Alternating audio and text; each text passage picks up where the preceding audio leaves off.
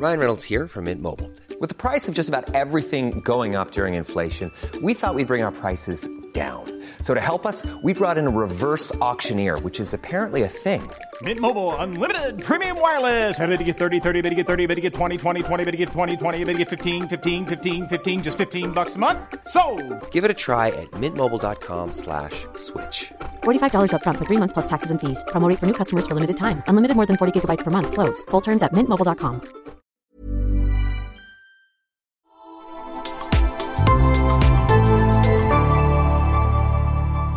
Asennemedia. Kaupallinen yhteistyö Stadium.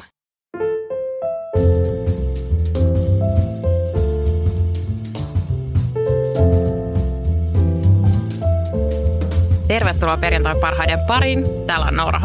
Ja täällä on Noora K. Mä oon syönyt niin paljon baby showereissa tästä juuri ennen nauhoitusta, että mun on hankala hengittää. Hei, mutta kerro nopeasti, mitä oli baby showereissa tarjoiluja, koska tämä on varmaan sellainen aihe, että kun aina pitää vähän niitä raskausruokavalioita miettiä, niin mitä te tarjositte päivän sankarille?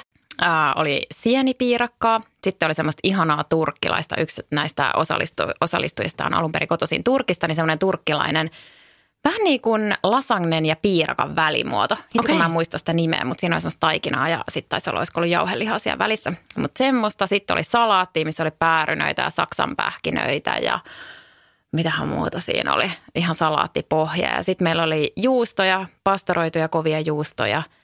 Sitten oli herkkuja, 2 erilaista kakkua, semmoisia vauvan jalan muotoisia vaaleanpunaisia söpöjä keksejä ja siis vaikka ja mitä. Ja nämä tuli kyllä tosi spontaanisti ja mutkattomasti järjestettyä. Että kiitos vaan muillekin osallistujille. Tiedätkö, semmoinen polttareista tuttu stressaaminen, niin se ei näköjään enää kuulu tähän baby shower-skeneen, mikä on mun mielestä ihanaa. Että kaikki toi vaan jotain ja sitten ne yllättävän hyvin niin kun sopi kaikki yhteen. Ja sitten meillä oli juomina, oli tietty lehtikuohua ja sitten oli myös tavallista kuohuviiniä, mutta sitten kaikkia niitä ihania lasipullolimppareita ja San Pellegrinoa ja muuta. Niin.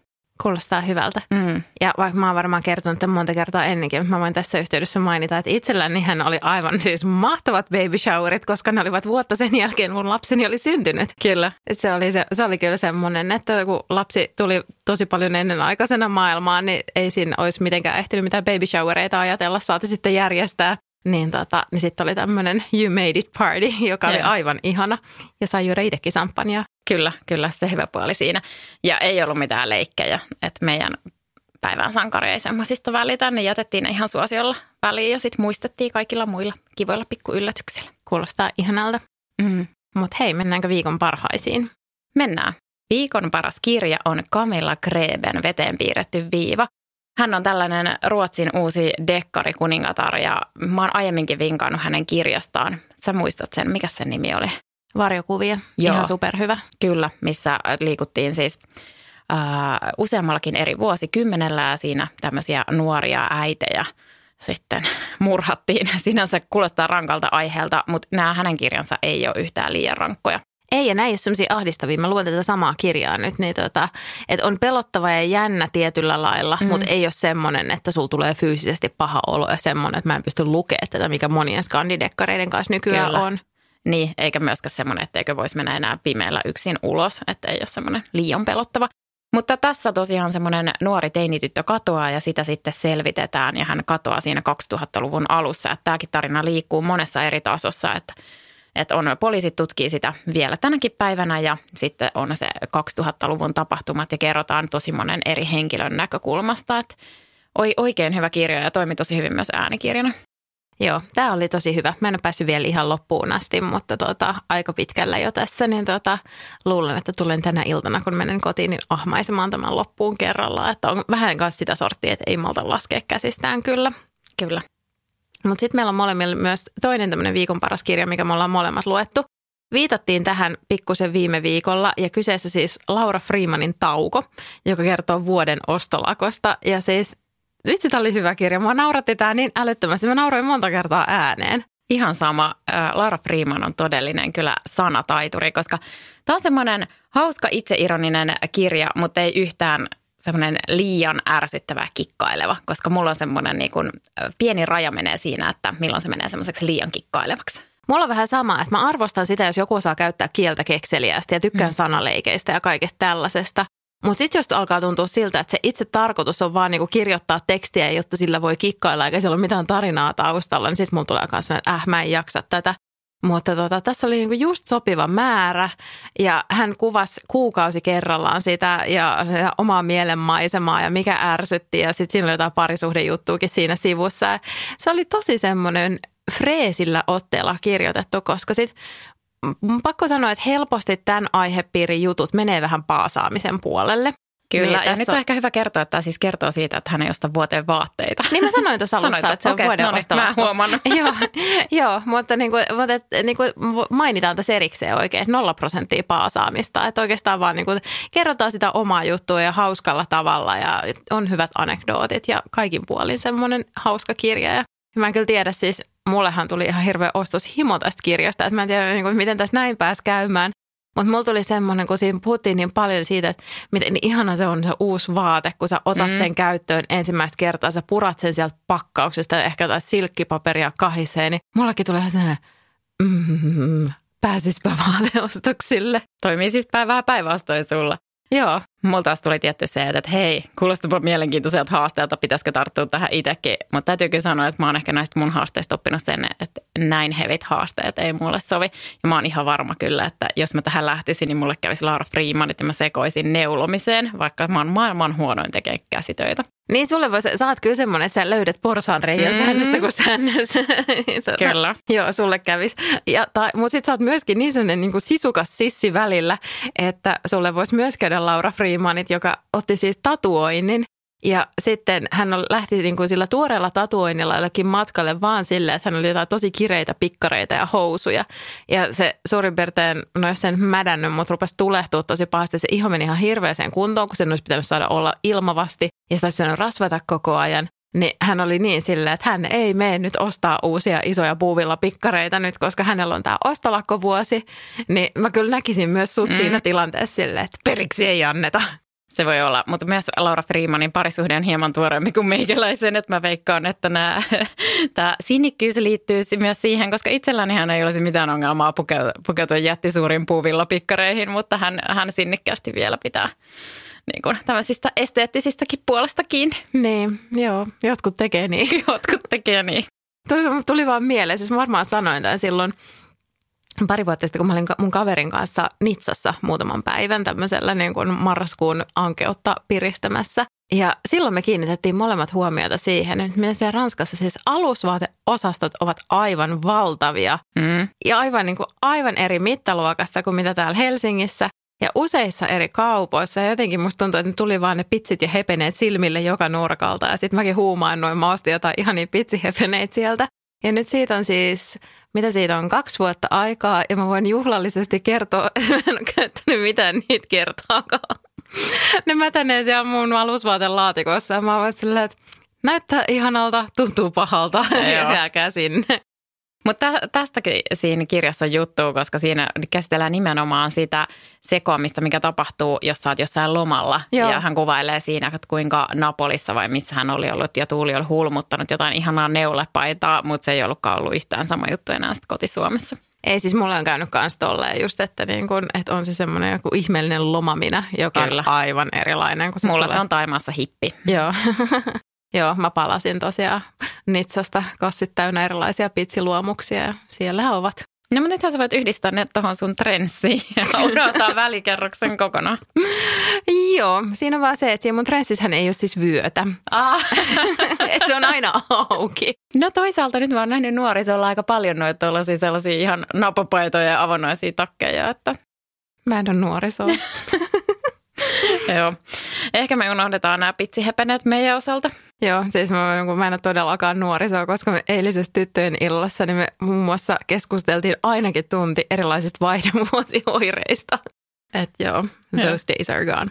Mutta tästä luontevasti kerro Noora sun viikon parhaasta ostoksesta. Joo, tämä on tämmöinen käytännöllisyys edellä tässäkin, koska mietin 2 värin välillä ja tulin siihen tulokseen, että ostan mustan, koska jos tulee hautajaiset, niin sitten mulla on takki niihinkin. Joskus ei ehkä kannattaisi olla ihan näin käytännöllinen. Mutta joo, mun viikon paras ostos on Vegan by Max Maran robotakki. Tämä Rovo on siis tämän takin nimi, joten ajattelen, että on hyvä teille kertoa, jos joku on tämmöistä kaipailee itselleen. Semmoinen hyvin klassinen, vähän semmoinen kylpytakkimallinen villakangastakki, jossa on vyö, millä se sitten solmitaan se takki kiinni. Ja olen tällaista himoinut pitkään ja yrittänyt etsiä second handina joka paikasta, mutta niitä tulee harvemmin vastaan just mulle sopivana, koska mä oon aika lyhyt, niin yleensä ne sitten viistää ja tuolla maata eikä ihan istu. Mutta tämä istuu ihan täydellisesti ja on myös tosi lämmin, että se on yltä ja päältä villaa, eli ihan niin kuin täysin, että siinä ei ole mitään semmoista sileätä sisävuorta. Tosi lämmin takki ja kiva ja tämä oli mun tämmöinen lahja itselleni, töihinpaluulahja. Säästin pitkään ja raskin sitten ostaa tämän. Aivan ihana töihinpaluulahja. Mun täytyy kyllä sanoa, että mä oon vähän yllättynyt, että sä et kuitenkaan sit päätynyt siihen kamelin väriseen, koska musta tuntuu, että me ollaan sun kanssa hehkotettu Max Maran kamelin väristä villakangastakkia täällä podissakin ja siis varmaan vaikka kuinka pitkään, monta vuotta. Mutta hyvä, että sulla on takki hautajaisiin sitten valmiina. Kyllä, joo. Sitä myös mietin, jäi myöhemmin miettiä, että olisi mä liian käytännöllinen, että joskus voisi vaan ehkä ajatella myös sitä ihanuusaspektia, mutta toisaalta mulla on 2 kuravaatteissa kulkevaa lasta, niin tämä on ehkä silleen oman mielenrauhan ja hermojen kannalta parempi vaihtoehto myös. Joo, ja myönnettäköön, että myös minun villakangastakkini on musta ja en kyllä miettinyt 2 kertaa, että minkä värisen otan. Että mulla on itse asiassa myös tämmöinen hyvin kylpytakkimallinen villakangastakki, joka on muutaman vuoden takaa. Olisikohan Second Female tai joku tämmöinen merkki, en muista enää ihan tarkkaan, mutta hyvin monikäyttöinen vaate ja sopii monenlaisen kanssa. Ja sitten tietysti täällä Helsingin talvissa täällä harvoin on niin kovia pakkastalvia, että sitä untuvatakkia tarvitsisi niin paljon. Niin on kyllä semmoinen, että niin kun menee läpi talven, että leikkipuisto on sitten asia erikseen. Kyllä. Hei, mutta pakko kertoa vielä tästä Max Maran villakangastakista, koska mun mielestä oli hauskaa, että kun me käytiin meidän kesän Italian reissulla tämmöisessä museossa, olisikohan se ollut siellä, no se oli Emilia Romanan alueella joka tapauksessa, niin se oli tämmöinen museo, mikä italialaista kulttuuria ja perinnettä ja historiaa esitteli. Ja sinne oli tämä Max Maran klassinen kamelinvärinen villakangastakki nostettu yhtenä tällaisena statementtina parmesaanin ja muiden joukkoon. Ei mikään ihme, ihanaa. Kyllä, että se oli siellä sillä, että klassikko, josta olemme ylpeitä. Okei, wow, ihanaa. Joo. Untuvatakissa piti sanoa vielä se, että mähän siis haaveilen nyt tälle talvelle just sellaisesta oikein makuupussimaisesta untuvatakista sinne just nimenomaan sinne leikkipuistoon ja leikkipuiston talveen, että saisi olla melkein nilkkoihin asti. Joo, siellä kyllä palelee helposti. Mutta mennään sitten meidän tämän viikon kaupalliseen yhteistyöhön, eli viikon paras kampanja ja sen myötä viikon paras valmentaja. Niin on Liiku leikin loista Johanna Luttinen ja se, että miten me valittiin Johanna tähän, niin ei itse asiassa ollut mikään asia, mikä olisi vaatinut millään lailla miettimistä, koska meidän molempien lapset käy täällä Liiku leikin loista tunneilla, että mun tyttö käy kepparijumpassa ja sun poika käy sitten tämmöisellä supersankarikurssilla ja Johanna tuli heti mieleen, koska hän on perustanut tämän Liiku leikin loista ja siellä on niin kuin monta opettajaa tai valmentajaa ja se, että miten ihanasti ne ottaa ne lapset vastaan siellä, kun itsellä on jotenkin jäänyt lapsuudesta semmoinen, että ratsastuksen opettajat oli semmoisia, joita pelättiin, ne huusi ja räyhäsi ja talleilla oli hirveän kova kuri. Ja joo, hevonen tai poni, monta 100 kiloa painava pakoeläin, että kuri on pakko olla, mutta se meni vähän niin kuin överiksi. Ja sama kanssa niin kuin ihan pikkutyttönä baletissa, niin hirveä kurja huuto, jos joku vähän hölisi jotain ja sain potkut baletista ja huomauteltiin pikkutyttöjen pömppävatsoista. Että tuli semmoinen, niin kuin, että se oli vaan semmoista vähän niin kuin räyhäämistä ja sitten koulussa taas, niin jos et sä ollut joukkuepelaaja, että jos et sä ollut fudistyttö tai koristyttö, niin sä et ollut niin kuin mitään ja ketään ei kiinnostanut, että mitä sä vaikka harrastit vapaa-ajalla jotain muuta liikuntaa. Niin se oli vähän semmoista niin kuin ankeeta ja mä en oikein ikinä mieltänyt itteeni liikunnalliseksi, että mä rupesin iloitsemaan liikunnasta vasta joskus lukioaikoina. Mulla on ihan sama juttu. Joo, niin jotenkin sen takia tämä on mun mielestä niin ihana, että selvästi huomaa, että maailma on tosi toisenlainen nykyään ja oma lapsi saa sitten käydä tällaisessa kannustavassa paikassa, missä niin kuin ne otetaan niin ihanasti vastaan siellä ja kun mun tyttö aloitti siellä kepparijumpassa, niin sitten tuli oikein semmoinen niin kuin pitkä meili ennen sitä, että mitä silloin ekalla kerralla tapahtui ja että vanhemmat vois olla mukana ja kaikki lapset siinä niin kuin esittäydytään ja vanhemmat on siinä mukana, että jos jotakuta jännittää, niin se niin kuin huomioidaan siinä, että vasta sitten se lähtee niin kuin rullaamaan silleen, että lapset menee sinne sisään ja se jumppatunti alkaa ja teki muuhun kyllä niin kuin todella suuren vaikutuksen. Joo, ja me ollaan käyty siis tosi pitkään mun pojan kanssa itse asiassa tää liikunleikin loistan tunneilla, että hän aloitti ehkä vuoden ikäisenä tämmöisestä perhesirkuksesta, jossa me käytiin yhdessä ja nyt on sitten tällaisessa sankaritaitojumpassa, missä opetellaan muun muassa sitä, että millainen on kiva kaveri ja millaisia on ne kivan kaverin taidot ja sitten vahvistetaan myös sitä lapsen itsetuntoa siinä liikunnan lomassa ja se on jotenkin semmoinen ajatus, että ehkä me tekisi aika monelle aikuisellekin hyvää. No ai jaa, mä mietin ihan samaa. Ja ilmeisesti siellä onkin jotain aikuisten tunteja, mutta mä ajattelin, mäkin kaipaisin tuollaista vähän. Sinä olet hyvä, tuollaisena kuin olet. Ja mun ystävä on käynyt niillä aikuisten tunneilla ja tyykännyt ihan älyttömästi. Että ne on semmoisia hauskoja ja liikunnallisia leikkejä myös aikuisillekin. Mutta joo, niin tämän myötä niin haluamme nostaa liikunleikin loistaa Johanna Luttista tässä. Ja me sitten kysyttiin, että kun siellä tosiaan ne lapset otetaan niin hyvin vastaan, että ne selvästi on laittanut siihen paljon aikaa ja vaivaa, että ne suunnitellaan tosi huolellisesti ne kokonaisuudet ja miten ne tunnit sisältää, miten just tuodaan näitä arvoja esille, niin kysyttiin sitten siltä Johannalta, että hei, että niin kun, olisiko sulla antaa jotain vinkkejä, että miten niitä lapsia saadaan kannustettua liikunnan pariin ja miten se tapahtuu, että varsinkin nimenomaan, jos lapsi jännittää sitä. Me kysyttiin ensimmäisenä sitten Johannalta, että no minkä vinkin hän antaisi vanhemmalle, jonka lasta jännittää mennä liikuntaharrastukseen, koska meillä tosiaan se tilanne oli se, että poikaa vähän se ensin jännitti ja etenkin se yksin jääminen. Mutta Johanna vastasi meille niin, että se kannattaa huomioida, että jännitys kuuluu ihan jokaisen elämään ja kaikki kokee sitä vähän eri tavoin. Ja tärkeintä on se, että se lapsi oikeasti saa kokea ja tuntea sitä jännitystä ja sitä siellä myös sanotetaan ääneen, että kerrotaan, että täällä saa jännittää ja mietitään yhdessä, että myös, että miltä se jännitys tuntuu ja kuinka isoa se on ja missä kohtaa vaikka kroppaa se tuntuu ja sitten samaa voi tehdä myös kotona. Ja sitten hän sanoi, että kannustaa ehdottomasti kaikkia vanhempia ottamaan sen jännityksen puheeksi ja myös kertomaan sille valmentajalle, jos lasta jännittää, koska näin sen jännityksen voi kohdata sallivasti, eikä sitten sen lapsen tarvitse jäädä sen tunteen kanssa yksin.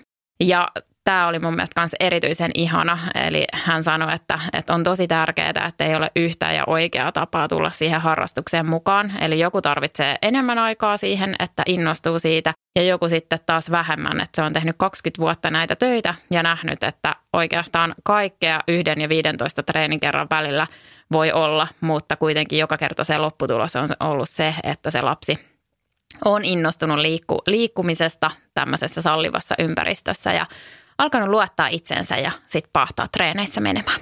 Joo, hyvä että salliva ympäristö ja just se, että ei yritetä niin kuin nonchaleerata sitä tunnetta, että se tunne on ok ja kaikilla on niitä ja sitten se eri tavalla vaan tulee esille. Ja sen huomaa, että itseltäkin helposti lipsahtaa se sana reipas, että ooppa nyt reipas ja sitten mä yritän niinku itse nyt mä oon yrittänyt kiinnittää siihen erityisesti huomioon. Mä huomaan, että se lipsahtaa multa usein ja sitten kun mun tekisi itsekin välillä mieli sanoa, että en mä jaksa olla reipas enää. Että mä oon ollut reipas nyt niin pitkään, että nyt mä en enää halua olla reipas. Mä haluan jotain ihan muuta.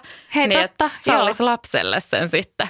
Joo, mutta se istuu jotenkin niin tiukassa just se, että nyt pitää olla reipas. Ja mulla on ihan sama, että välillä alkaa tulla semmoinen, että mä oon ollut nyt koko elämäni reipas. Nyt riittää. Miksi tosiaan niin haluaisi lapselle pistää sen saman kuorman siitä, koska aina ei tarvitse olla reipas. Se on ihan päivänselvä asia. Mutta jotenkin kyllä, että ehkä tuossa tulee tosi konkreettisesti just esille siinä omassa vanhemmuudessa se, että vaikka sä et haluaisi siirtää tiettyjä asioita eteenpäin seuraavalle sukupolvelle, mutta kun tietyt asiat on kovin iskostuneita suhun, niin se tiedostamatta tapahtuu. Että siinä pitää olla koko ajan jotenkin hirveän silleen, mitä minä nyt sanon. Kyllä.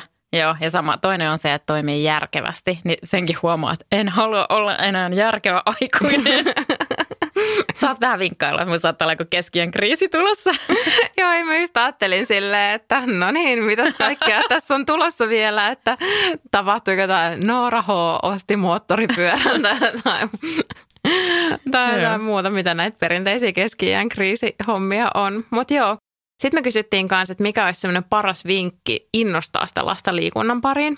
Ja tässäkin mun mielestä ihanasti hän vastasi, että kuuntelu on se juttu, että ottaa ne lapsen toiveet huomioon, ole läsnä ja osoita, että olet kiinnostunut siitä, mitä lapsi ajattelee ja kokee.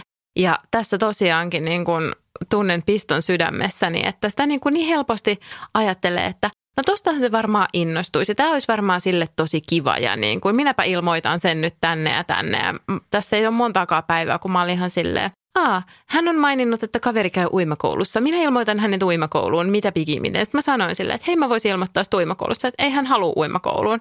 Sitten mä sanoin, että niin tosiaan joo, ehkä ihan hyvä kysyä ensin, että mitä tässä niin kuin kannattaa tehdä, mitä se lapsi itse ajattelee. Ja sitten kehu ja kannusta on itse esimerkkinä myös sillä omalla toiminnalla. Että tässä on just se, että kanssa pitäisi itse näyttää sitä mallia ja niin kuin mitä paljon tehdäänkin kyllä, että käydään yhdessä koko perhe pyöräilemässä, että hän näkee siinä sitä liikuntaa tai sitten hän näkee, kun mä lähden lenkille ja sitten kun hän on se, että miksi sä menet lenkille, sitten mä sanon, että kun se on musta kivaa, se on musta ihana mennä lenkille. Mä tykkään siitä tosi paljon, että nimenomaan just sen ilon kautta ja koittaa itsekin sitä esimerkkiä tuoda, että ne esimerkit on tärkeitä. Ja sitten on tärkeää tosiaan muistaa se, että ihmiset motivoituu eri asioista, että sen takia se kuuntelu on kaikkein tärkeintä. Tässä kyllä. Katson peiliin. Yritän kuunnella enemmän. Ja viimeisenä me kysyttiin, että onko Johannalla itsellään jotain valmentaja-idoleita. Ja hän vastasi, että jäi ihan asiaa pohtimaan ja tuli useampikin mieleen, mutta idolit liittyy ihmisiin, jotka on osanneet eri tilanteissa kohdata myötätuntoisesti, inhimillisesti ja lujan lempeästi, niin kuin Maaret Kallio sanoisi. Ja meistä oli molemmista aika hauskaa, että hän viittasi tähän Maaret Kallioon, koska myös Johannasta tulee vähän semmoiset vibat. Ja hän totesi näin, että nimenomaan sen takia tämmöiset kohtaamiset on tärkeitä, että niistä tulee tosi vahvasti se viesti, että tulee nähdyksi ja kuulluksi ihan omana itsenään ja hän kunnioittaa tällaisia hetkiä tosi paljon. Hän kyllä itsekin osaa kohdata ihmiset niin, että ollaan itse molemmat kuunneltu siellä vähän silleen kyynel silmäkulmassa, kun hän on jutellut lapsille ja kannustanut heitä, niin tulee itsellekin sellainen fiilis siitä. Ja tosiaan nämä kiitokset siis liittyy tämmöiseen Stadiumin kampanjaan, jossa kiitetään valmentajia. Täällä voi käydä kiittämässä ihan ketä tahansa itselleen tärkeää valmentajaa, koska valmentajat tekee ihan älyttömän hyvää työtä meidän kaikkien hyvinvoinnin eteen. Ja Stadium jakaa 3 valmentajalle, kaikille näille 3 siis 5 000 euron stipendin, jonka voi sitten käyttää seuratoimintaan. Ja näitä valmentajia voi käydä asettamassa ehdolle 21.10. asti. Eli vielä on jonkin verran aikaa tähän ja sen voi käydä tekemässä osoitteessa www.stadium.fi kautta kiitos-valmentajat. Ja me ainakin aiotaan antaa äänemme tosiaan Johannalle ja Liikunleikinloista oli se paikka, missä näitä mainioita oppeja saa. Joo, ja hän sitten mutkan kautta tukee myös omaa liikuntaharrastusta, koska mä käyn aina lenkillä sillä aikaa, kun lapsi on siellä kepparijumpassa, niin siinä mahdollistetaan sitten myös äidin liikuntaa. Sama juttu ja hei nyt vielä vinkkinä, kun ihmisille oli tullut ihan semmoisena aha-elämyksenä se, kun mä sanoin, että pitkällä lenkillä voi pysähtyä ja voi syödä vaikkapa karkkia, jotta jaksaa juosta pidempään. Niin mä teen myös sitä, että mä juoksen ekat 45 minuuttia sen mun lapsen treenin aikana. Sitten mä vien lapset kotiin, otan itse ehkä vähän jotain välipalaa ja sitten me jatkaa lenkkiä. Että eihän silloin mitään väliä, että onko se 2 osassa vai kuinka monessa osassa, että pääasia, että juoksee. Tämä oli mulle mä olin aivan mind blown tästä, että todellakin näinkin voi tehdä, että enpä ollut tullut ajatelleeksi. Ja siis mä saan vieläkin muuten tästä viestejä, että jengi on se, että hei mä kävin juoksua 35 kilometriä, että tosi hyvin jaksoin, kun söin vähän, että aiemmin mä oon juossut vaan 12 kilsaa putkea. Noniin. Mutta se on semmoinen, että mä muistan sunkin kanssa kerran, kun sä veit mut juoksemaan 20 kilometriä. Ja sitten me pysähdyttiin Pirkkolan uimahallille ja ostettiin jotain mehua sieltä ja juotiin ne mehut siinä. Ehkä me syötiinkin jotain pientä. Mä olin ihan sillä, niin tosiaan, näin voi toimia. Että kyllä. En ollut kyllä todellakaan tajunnut. Mennään viikon parhaaseen ravintolauutuuteen. Let's hear it. Joo, eli hei, tämä on itse asiassa paikka, missä mä en ole käynyt vielä syömässä itse täällä paikan päällä. Uskallat kuitenkin suositella. Uskallan kuitenkin suositella, koska kyseessä on siis Lapinlahden Kotko Chicken. Ja tämä on Kim Mikkolan mesta ja mä oon syönyt hänen näitä samoja hampurilaisiaan tästä tämmöisestä hampurilaiskärrystä, jonka hän taisi pistää pystyyn tuossa korona-aikana ja ne on ihan älyttömän hyviä. Ja nyt näitä samoja hampurilaisia on siis täällä Lapinlahden alueella tarjolla ja taitaa maksaa noin 5. Sellaisia, tietysti täydellisiä friteerattuja kanahampurilaisia, viimeisen päälle majoneesit ja briossisämpylät, todella hyviä ja eikä ihme, koska siis näiden hamppareiden takana on tosiaan Kim Mikkola, joka on, taitaa olla Michelin palkittu, on ehdottomasti jo Inari-ravintolan takana oleva mies ja lanseerannut tämän ja sitten hänellä taisi olla myös korona-aikana semmoinen kotiruoka kioski, josta sai käydä ostamassa makaronilaatikkoa 5. Että ihan niin kuin tosi kiva konsepteja. No on kyllä. Mä jäin miettimään vielä, kun mä just tilitin sulle tässä matkalla tänne, että mä oon niin kyllästynyt kaikkeen ruokaa, että mun tulee kaikki semmoiset normaalit herkkuina pidettävät jutut ihan korvista ulos. Mutta friteerattu kana, se ei tule korvista ulos. Että ehkä tonne sitten perheen kanssa vaikka joku viikonloppu viettämään aikaa. Tai sitten mennään pitkälle lenkillä ja käydään syömässä tässä välissä hampurilaista ja jatketaan. Hei, toi on muuten totta, koska siinä on aivan ihanat lenkkimaastot välissä. On, joo. Eli tosiaan se Lapinlahden vanhan mielisairaalan ympäristö, niin siitähän on tullut varsin viehättävä miljöö. Että sieltä löytyy ihana leipomo, hävikkikukkakauppa, kahvila, taitaa olla nykyään kahvipahtimokin ja sitten on tää ja sitten on semmoinen taidegalleria ruumishuoneella. Se ei ole ehkä ihan niin viehättävä. En itse uskalla edes mennä sinne, joo. Mutta muuten tosi makea paikka ja sitten jos joku on kiinnostunut tämän alueen historiasta, niin Kuukausiliite teki siitä pari vuotta sitten mielenkiintoisen jutun. Ja siis siellähän on ollut vaikka ketä julkisuuden henkilöitäkin hoidettavana ja sanotaanko näin, että aika rankkoja hoitokeinoja on ollut siellä, että ei ehkä semmoisia, mitä enää nykypäivänä käytettäisiin. No ei varmaan. Mä jäin jumiin jotenkin siihen lenkkireittiin, kun mä rupesin miettimään, että jos aloittaa sieltä tai se on jossain keskivaiheilla, niin sitten kun menee niitä rantoja pitkin, niin siellä on Seurasaari ja siellä on toi Taivanlahti ja niin kuin todella kivoja paikkoja. Niin tosta saisi kyllä aika ihanan reitin. Joo, tai sitten voi tehdä sillä, mitä me juostiin nyt viime kerralla mun ystävän kanssa. Me juostiin siitä, että me lähdettiin siitä Laruun ja siitä Larusta siitä vähän niin kuin Espoon rantoja pitkin. Espoon rannat on myös ihania lenkkireittejä. Sitten mä katsoin, että olitteko te ollut Munkkiniemessä myös juoksemassa? Joo. Joo, koska siellä on myöskin sit aivan ihania maisemia ja sitten siellä on varmaan yksi Helsingin kauneimpia katuja, Hollantilaisen tie. Joo. Niin se on semmoinen saavuttamaton haave. Että. Siis joo, mä kuolasin niitä taloja ja häpeilemättömästi tuijotin niinku sinne ikkunoista sisään. Mä mietin aina, että kehtaanko mä Instagramiin näitä kirjoittaa, yleensä en ikinä, mutta sitten mä kehtaan näitä kuitenkin täällä kertoa. Mutta mä ajattelin, että jos joku käy katsoa, että #Munkkiniemi, että tuolla joku kurkkii taloista sisään, niin ne säikähtää. Mutta tässä en ehkä anna itsestäni ihan niin friikkiä kuvaa. Mutta joka tapauksessa niin siis aivan mielettömiä kämppiä. Ja sitten mä oon sillä, että noikin tuo vaan syö mysliä aamupalaksi. Että ketä näissä asuu? Siis ne talot siellä, kokonaiset talot, ne on aivan uskomattoman upeita. Mä jotenkin nyt vasta havaitsin tämän upeuden. Joo, siis mä oon käynyt niitä aina silloin tällöin, niin kuin ollaan käyty ihan autoajelulla kuolaamassa niitä, koska se on jotenkin myös semmoinen niin kuin tosi persoonallinen paikka, että mun mielestä tuommoista vastaavaa ei ole Suomessa missään. Ei. Ja siinä on se yksi talo, joka on ollut sisustuslehdessä, että siitä tiedetään, että minkälainen se on sisältä, ihan sairaan ihana. Ja se oli myytävänäkin tässä nyt joku aika sitten ja mä olin yllättynyt, että se tuli julkiseen myyntiin, koska mä olin ymmärtänyt, että nämä on myös vähän sellaisia, että ne siirtyy sitten sukupolvelta toiselle, että ne ei oikein niin kuin hirveästi tuukkaan myyntiin. Mutta tämä yksi nyt sitten tuli ja se oli kyllä todella, todella hieno, mutta sanotaan näin, että ehkä tämmöisen tavallisen palkansaajan ulottumattomissa, että jotain miljonäärivibaa pitäisi olla, jotta voisi sitten päästä käsiksi hollantilaisen tien taloihin. Kyllä.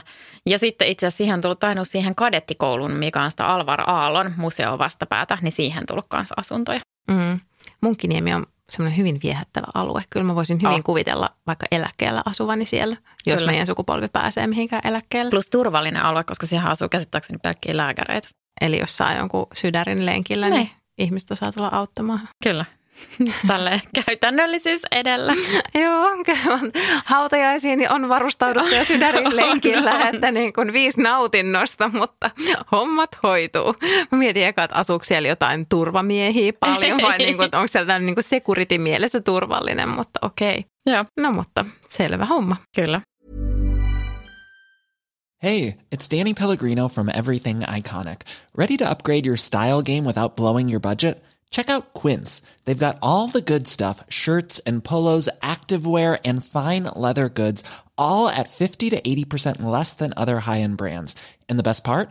They're all about safe, ethical, and responsible manufacturing. Get that luxury vibe without the luxury price tag. Hit up quince.com/upgrade for free shipping and 365-day returns on your next order. That's quince.com/upgrade. Ever catch yourself eating the same flavorless dinner 3 days in a row? Dreaming of something better? Well, HelloFresh is your guilt-free dream come true, baby. It's me, Keke Palmer. Let's wake up those taste buds with hot, juicy pecan-crusted chicken or garlic butter shrimp scampi. Hello Fresh. Stop dreaming of all the delicious possibilities and dig in at HelloFresh.com. Let's get this dinner party started.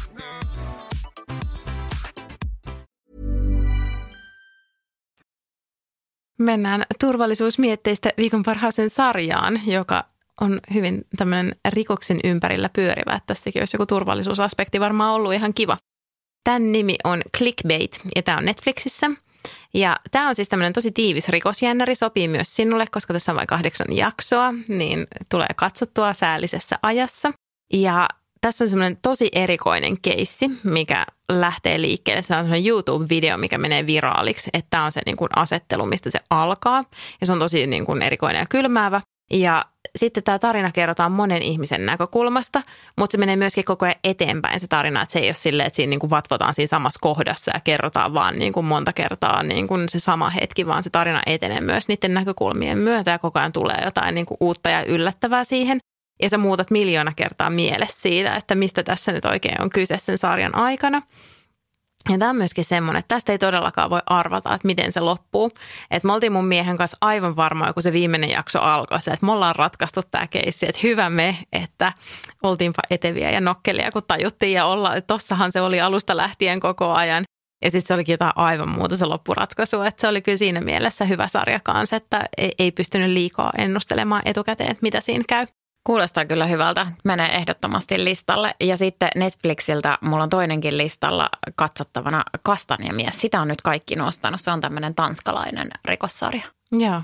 Vaikuttaa hyvältä. Uusia sarjoja kaivataan kyllä, että me just puhuttiin työkavereiden kanssa joku aika sitten, että välillä on semmoinen niin kuin between series, että sä oot lopettanut jonkun sarjan, sit sä et oikein saa tartuttua mihinkään. Että sä et oikein niinku löydä sitä, että mikä on se seuraava koukuttaja. Ja se on kauhea olotila. Niin on. Ja sitten siis sekin on mun mielestä hassu, että joskus se on tyhjä olo suorastaan sarjan jälkeen. Niin se on myös vähän huolestuttavaa, että sulle tulee tyhjä olo jonkun sarjan jälkeen. Mutta tosiaan se kertoo myös siitä, että sarja on erinomaisen hyvin tehty. No just näin, että ihan samalla laillahan, kun sä oot lukenut jonkun ihan sairaan hyvän kirjan niin vaikka, niin sulle tulee tosi tyhjä olo. Niin se vaan kertoo siitä, että on ollut hyvä sarja. Kyllä. Mutta hei, viikon paras pikapizza ja näitä mä aion tehdä joku kerta arkiruokakerhossa. Tämä on Gloria ruoan ja viinin ohje, eli tällainen tortillapohjaan tehtävä pizza. Ja mä olin ensin tästä silleen, että jep, tortillapohja, se ei ole pizza. Ja yleensä mä näistä en vaivaudutte kokeilemaan edes näitä, mutta onneksi kokeilin tätä, koska tämä oli kyllä tosi hyvä. Eli tortillapohja, sitten sekoitetaan vähän piparjuuritahnaa, olisiko se ollut noin 1,5 ruokalusikallista tai 2, niin rikottaan. Levitetään se siihen päälle, sitten vähän kylmäsavulohta siihen, mustapippuria uuniin noin 7 minuuttia. Uunista ulos ja vesikrassia päälle. Ja tämä oli todella hyvää ja nopeata ja lapsetkin söi tätä, tosin vaihdoin heille kylmäsavulohen kinkkuun, koska meillä on edelleen tämän kalan kanssa vähän lastenkaan ongelmia, että ihan kaikissa muodoissa se ei vielä mene, niin toimi tällaisena myös lapsille ja olisi just täydellistä arkiruokakerhoruokaa, koska siis mä oon just semmoinen, että mä olen arkiruokakerhoakin jotain tosi monimutkaista reseptiä vääntää ja se ei ikinä ole valmiina, kun te tuutte. Ja nyt mä oon vähän onnistunut siinä tsemppaa. Mä oon pistänyt tämän merkille, koska mä oon ehkä jo oppinut jossain vaiheessa, että jos teillä on arkiruokakerhovuoro, niin ei kannata ihan hirveän nälkäisenä tulla, koska sulla on aina vähän hommavaiheessa siinä vaiheessa, kun me tullaan. Niin mä yleensä syötän mun lapselle jotain ennen kuin me tullaan teille. Se on fiksu. Joo, mutta mä myös oon huomannut sen, että nyt sä oot vähän muuttanut taktiikkaa, että on ollut jo lähempänä valmista se ruoka, kun me ollaan tultu teille. Mutta siis mä arvostan tommosia nopeita reseptejä, koska siis arjessa, niin kyllä meillä ainakin se ruoan on oltava 1,5 tunnissa valmis ja siis, no se johtaa siihen, että me ei mitään hirveän monimutkaisia ole ne arkisörsselit ja paljon syödään myös valmista, mutta se, että niin kun ei saa mennä sitä kauempaa, että ei tule mistään mitään muuta. Joo, mun pitäisi tämä kanssa oppia, koska mulla on vähän liian kunnianhimoisia väliin nuo arkiruokareseptit. Mä oon siellä, että no niin, nyt ei ole syöty pitkään aikaa mitään vihanneksia ja sitten mä alan paahtaa jotain juureksia uunista ja siihen menee oikeasti ikäterveys. Ja nyt tuli itse asiassa mieleen, että meillä on tänään illalla uuniperunoita, mikä on tälleen fiksua, kun mä oon ollut koko päivän liehussa ja reissussa. Ja pitää laittaa varmaan tästä kohteeksi tarjota puolisolle, että laittaa ne uuniin, kun niissä menee aina joku 2 tuntia. Niin, niissä menee ihan sairaan pitkä aika. Että uuniperunat, vaikka niin hyviä kuin ne onkin, niin ne ei ole yhtään arkiruokaa. Niissä menee ihan tolkuttoman kauan. Joo, mutta toi kuulostaa hyvältä. Mulla on myös ruokajuttu. Mulla on viikon paras pasta ja tää oli myöskin Gloria ruuasta ja viinistä, eli GRVstä. Sulla oli joku kysynyt. Oliko joku kysynyt? Joo, yksi mun ystävä, että mikä on GRV? Ja joka kerta se ihmettelee, että Gloria ruoka ja viini, kaikkihan sen tietää. It's a thing. Kyllä.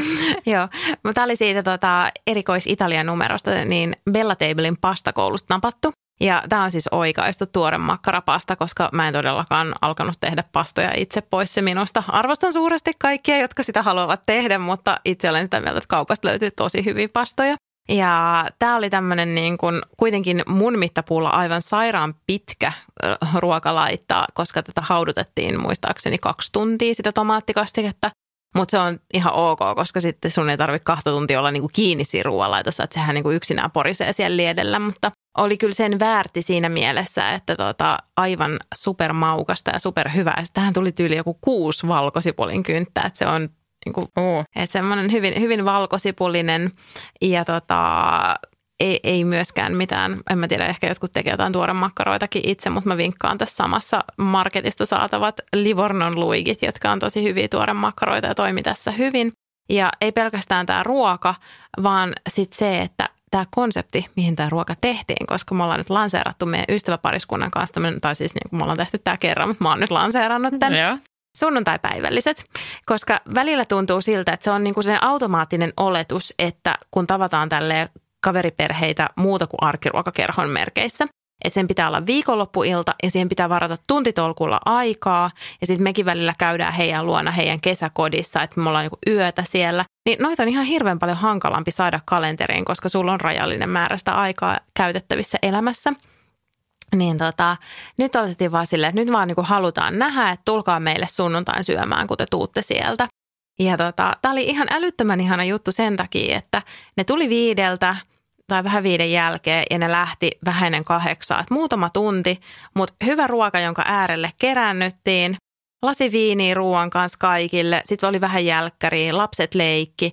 Oli semmoista rentoa ja jotenkin tuli semmoinen fiilis, että tämä nostaa tämän viikonlopun ja varsinkin tämän sunnuntain ihan uudelle tasolle, koska sitten niin kuin sunkinkaan ollaan just puhuttu siitä sunnuntailla angstista. Että se tuntuu jo vähän niin kuin silleen, että se arki liukuu sieltä päälle ja ehkä sä viikkaat pyykkejä tai preppaat sitä seuraavaa viikkoa tai teet jotain semmoista, mikä ei suoranaisesti nosta arjen yläpuolelle. Niin tämä oli aivan ihana tapa päättää se viikonloppu, että mä olen niin kuin todella lämpimästi suosittelen tätä, että tämmöistä niin kuin sunnuntai-iltojen ruokailua kavereiden kanssa. Tuo on kyllä ihanan kuuloinen konsepti. Me käydään usein mun vanhemmilla syömässä sunnuntaisia ja siitäkin tulee sellainen, mutta se on aikaisemmin. Ja sitten just käy se helposti niin, että illat menee siihen valmisteluun, mutta on sellainen, että mitä pitää itsekin testaa. Ja hei, tuli muuten mieleen tuosta Gloria Ruoa ja Viinin Italia-numerosta. Me tehtiin samaa pastaa viime juhannuksena ja se oli tosi jees. Mutta tämä oli myös täydellinen lehti siihen, että me otettiin se mukaan sinne Italiaan, kun meillä oli talo vuokrattuna siellä ja sitten totta kai kokkailtiin siellä paljon, niin siitä pystyi vähän lunttaa reseptejä, että mitä tekisi, koska yleensähän ei ole sitten mitään reseptikirjoja tai niitä Gloria-ruokia ja viinejä mukana reissussa ja sitten siellä on kuitenkin aivan ihanat kaikki raaka-aineet. Hei, toi on muuten totta, onpa hyvä idea, mutta siis mua naurattaa vaan se, että miten eri tavalla me luetaan tätä lehteä, kun mähän luen siis Gloria-ruokaa ja viiniin silleen, että mä inspiroidun siitä, että mä katson, siellä on aina kauniit kuvat, siellä on hyvin kirjoitettu juttuja ja niin kuin kiinnostavia, että aina oppii jotain uutta. Mä vaan silleen, ihanen minä elämää, onpa tää ihana. Mähän niin kuin kokkaan siitä lehdestä äärimmäisen harvoin, että maksimissaan 1 tai 2 ruokaa per numero, jos sitäkään. Mutta mä vaan jotenkin niin kuin nautin siitä estetiikasta. Ja vaan silleen, että tää on niin ihanaa tää elämä täällä. Mä taas luen sitä niin, että mä laitan aina hiirenkorvat niihin reseptisivuille, mistä mä haluan kokkaa ympyröinä. Ja sit mulla on aina meidän niinku viikkoruuissa, mulla on silleen, että GRV-ruoka ja sit mä yritän kaivaa sieltä jonkun ruoan, että tulisi testattua mahdollisimman monta hyvää reseptiä. Mutta edelleen multa puuttuu se, mikä mun äidillä on ihan täydellinen, semmoinen vihko, johon se laittaa kaikki hyvät ja hyväksi havaitut testatut reseptit. Ja sitten se kirjoittaa aina, että milloin ja kenenkaan niitä syötiin. Ja jos se on vähän viikannut sitä reseptiä, niin miten sitä modattiin. Ja se on semmoinen ihana paksu kirja täynnä ainoastaan erinomaisia reseptejä. Koska nyt mulla on tosi usein se, että mä muistan, että hei, mä tein silloin tosi hyvää sitä pastaa, mutta mulla ei ole mitään muistikuvaa, että mistä Gloria ruoasta ja viinistä löytyy tai mikä nettiresepti se oli, että kun ne ei ole missään tallessa, niin tämmöisen mä haluaisin kyllä vielä. Tuommoinen olisi ihan sairaan ihana. Ja sitten kun mä huomaan nyt sen, että kun mä oon tilannut sitä lehteä niin monta vuotta, niin niitä alkaa olla aika paljon. Ja sitten just se, että niin kun silleen maailma menee eteenpäin ja niin kuin ne kuvaustyylit ja semmoinen, mikä on muotia kuvissa, että mistä sä inspiroidut, niin sehän muuttuu vuosien myötä. Ja sitten nyt mä just mietin, kun sä sanoit ton, että mäkin voisin yrittää tehdä silleen, että mä ottaisin sieltä talteen ne reseptit, mitä mä oon oikeasti tehnyt ja mistä mä oon digannut ja mihin mä palaan. Ja just kommenttien kanssa leikkaisin ne jonnekin ylös ja sitten lopulta veisi ne paperinkeräykseen ne lehdet, koska ei niihin supervanhoihin sitten kuitenkaan tuu enää palattua. Että se on ihana ajatus, että ne on siinä pinossa ja sitten sä voit aina vain mennä ottaa sieltä niitä, mutta loppujen lopuksi niin harvoin niihin sitten niin kuin monta vuotta vanhoihin palaa. Et ehkä just nappaisi talteen ne helmet sieltä ja tekisi tommoisen ihanan kirjan, koska sitten mäkin twiikkaan just ja oikaisen aika paljon. Ja mä ajattelin, että mä varmaan joudun johonkin ruokavankilaan. Bella Table tulee ja saa sydärin ja slaagin, kun ne kuulee. Mutta kun siis kävi silleen, että mä olin unohtanut ostaa tomaattipyrettä kaupasta. Ja mä mietin, että tapahtuuko jotain ihan hirveätä, jos mä tässä pastassa korvaan tomaattipyreen ketsupilla, koska sitä oli tosi pieni määrä. Mutta mä ajattelin, että se tarvii jotain sitä semmoista jämäköittämistä, se tomaattikaste. Ja sitten mä olin vaan silleen, syteen tai save, mä laitan tämän ketsuppiin. Mitä sitä nyt tuli, joku ruokalusikallinen, mutta mitään kauheita ei tapahtunut. Mutta mä veikkaan, että Kiopetra antaa sulla anteeksi. Toivottavasti. Yes, mutta joo, tehkää näitä ruokia viikonloppuna ja Kyllä. Kutsukaa kaverit syömään. Yes, mulla on tänään hauska juttu. Me nähdään pitkästä aikaa meidän koko perheen kanssa. Jos kaikki menee nyt putkeen ja matkat sujuu hyvin, niin olemme Göteborgissa, mihin mun veli on muuttanut. Ja me päästään nyt ensimmäistä kertaa katsomaan häntä ja olemaan koko perhe koossa. Aivan ihanaa. Ihanaa reissua teille. Eli nyt sitten to-dolla ihailla H:n matkaa Instasta, kokkailla hyviä ruokia ja sitten tosiaan, jos elämässänne on tämmöinen ihana valmentaja, niin käykää siellä Stadiumin saitilla asettamassa hänet ehdolle. Niin mä kertaan sen osoitteen vielä stadium.fi/kiitos-valmentajat. Me pidetään tietysti hurjasti peukkoja, että Johanna voittaisi tämän 5 000 euron stipendin, mutta tsemppiä myös kaikille teidän valmentajille, hekin ovat tärkeitä. Kyllä, ja nyt kerrotaan vielä loppuun viikon parhaat. Hei kyllä, joo, nyt tehdään se. Viikon paras kirja, Camilla Greben Veteen piirretty viiva. Toinen viikon paras kirja, Laura Freemanin Tauko. Viikon paras ostos, Weekend by Max Maran ruuvutakki. Viikon paras valmentaja, Johanna Luttinen Liikunleikin loista.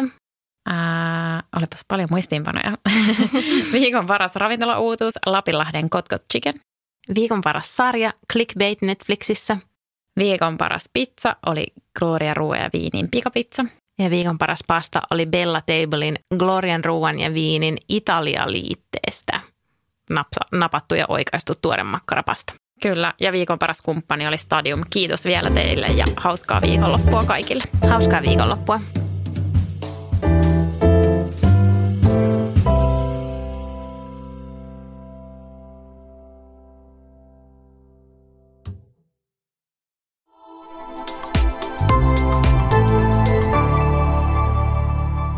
Asennemedia.